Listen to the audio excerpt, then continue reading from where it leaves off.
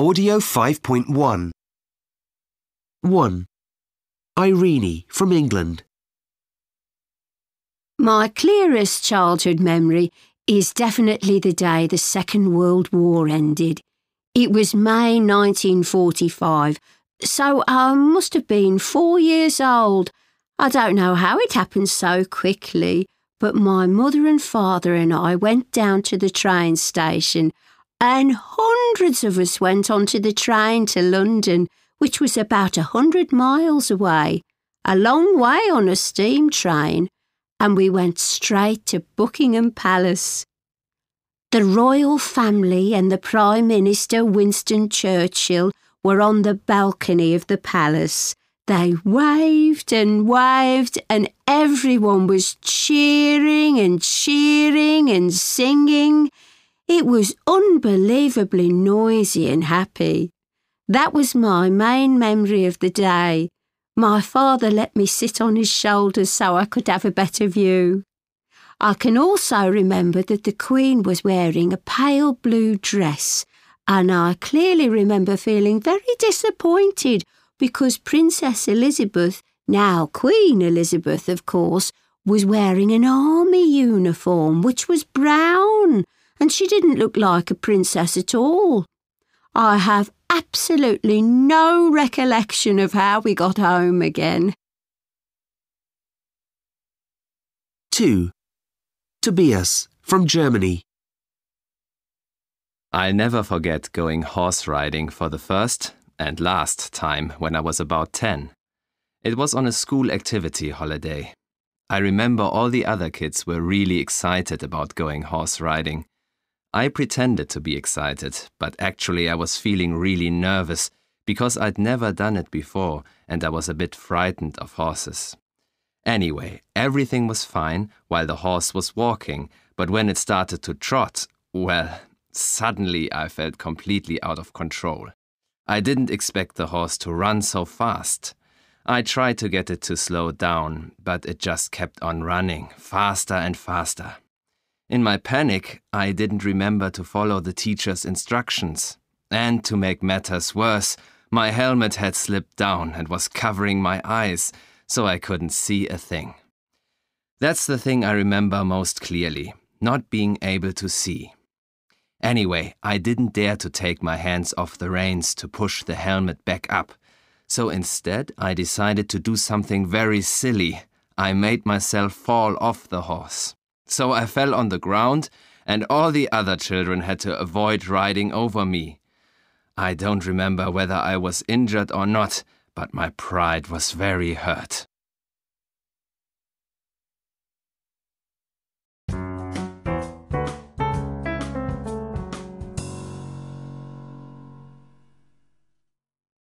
Audio 5.2 1. My father let me sit on his shoulders. 2. I remember feeling disappointed because Princess Elizabeth didn't look like a princess. 3. I tried to get the horse to slow down. 4. I made myself fall off the horse. 5. In my panic, I didn't remember to follow the teacher's instructions.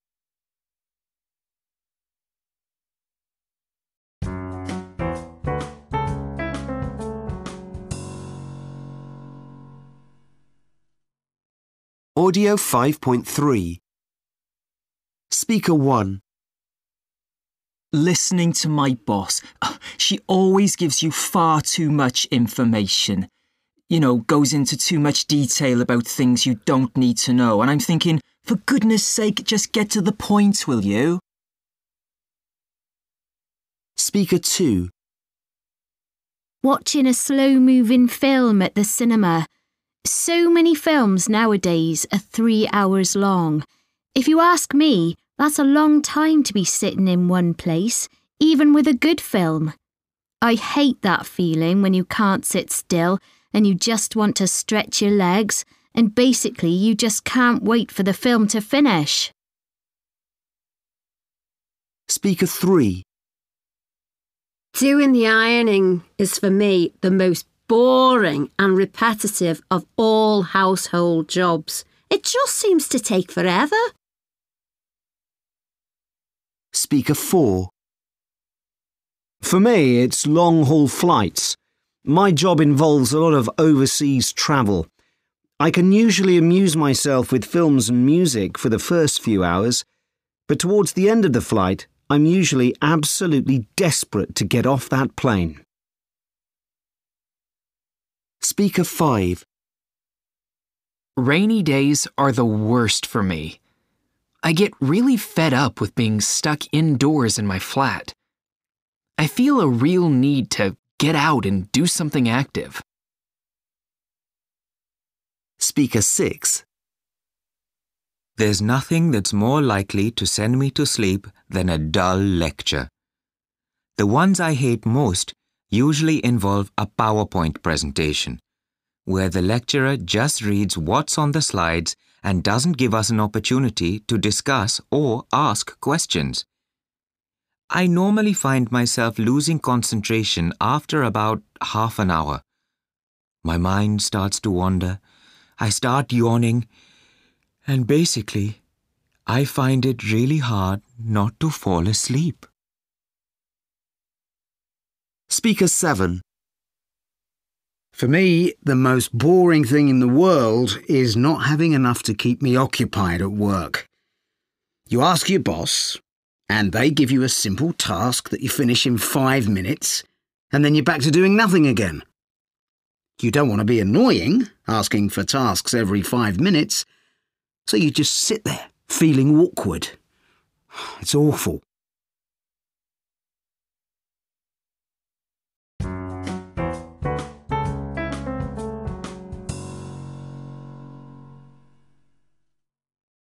Audio 5.4. In most people, the left side of the brain is dominant for language, especially grammar, writing and spelling. It is dominant for thinking logically, and it is best at hearing the rhythm of music. The left side of the brain controls the right side of your body. The right side of the brain is best at appreciating the melody of music, at understanding jokes and recognizing objects.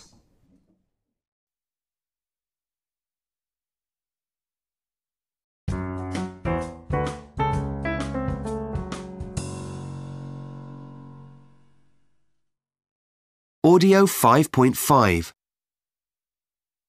Mike, what are we going to do about this vandalism problem here at the factory? It's the second time it's happened this month. First it was graffiti, now broken windows. I know. It's obviously kids. Bored kids with nothing better to do. I mean, they're clearly not interested in stealing anything. They're just looking for trouble. Yeah.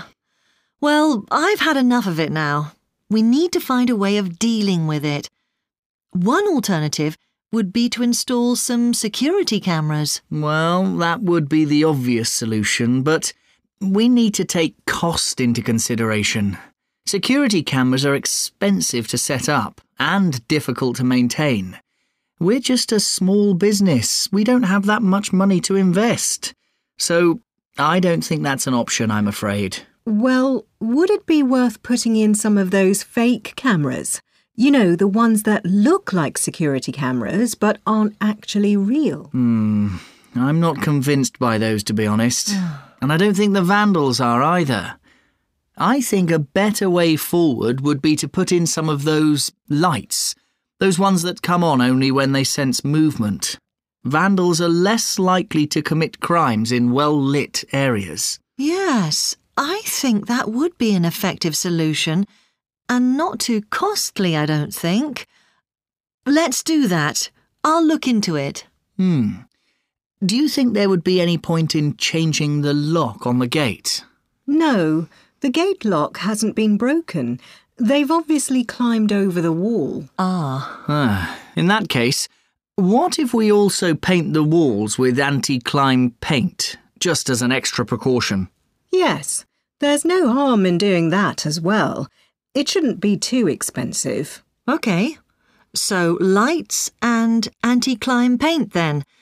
That should sort the problem out.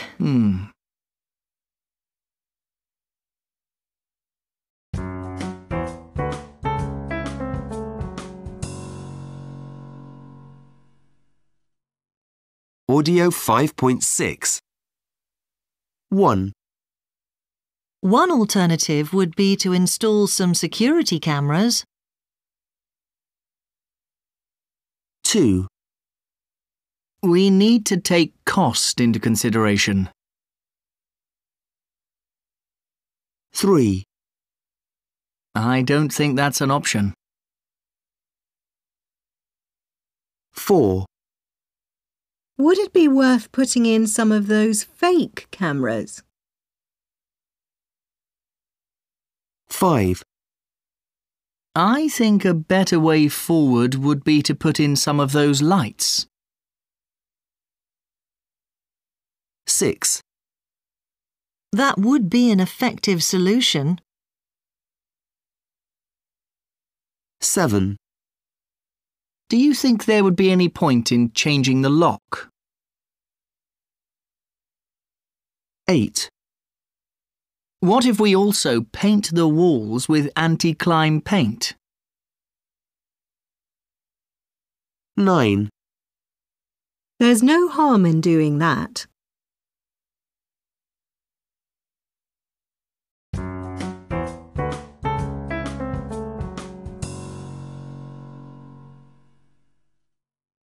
Audio 5.7. 1, One alternative would be to 2, We need to take cost into consideration. 3, I don't think that's an option. 4, Would it be worth? 5, I think a better way forward would be to... 6, That would be an effective solution. 7, Do you think there would be any point in... 8, What if we... 9, There's no harm in.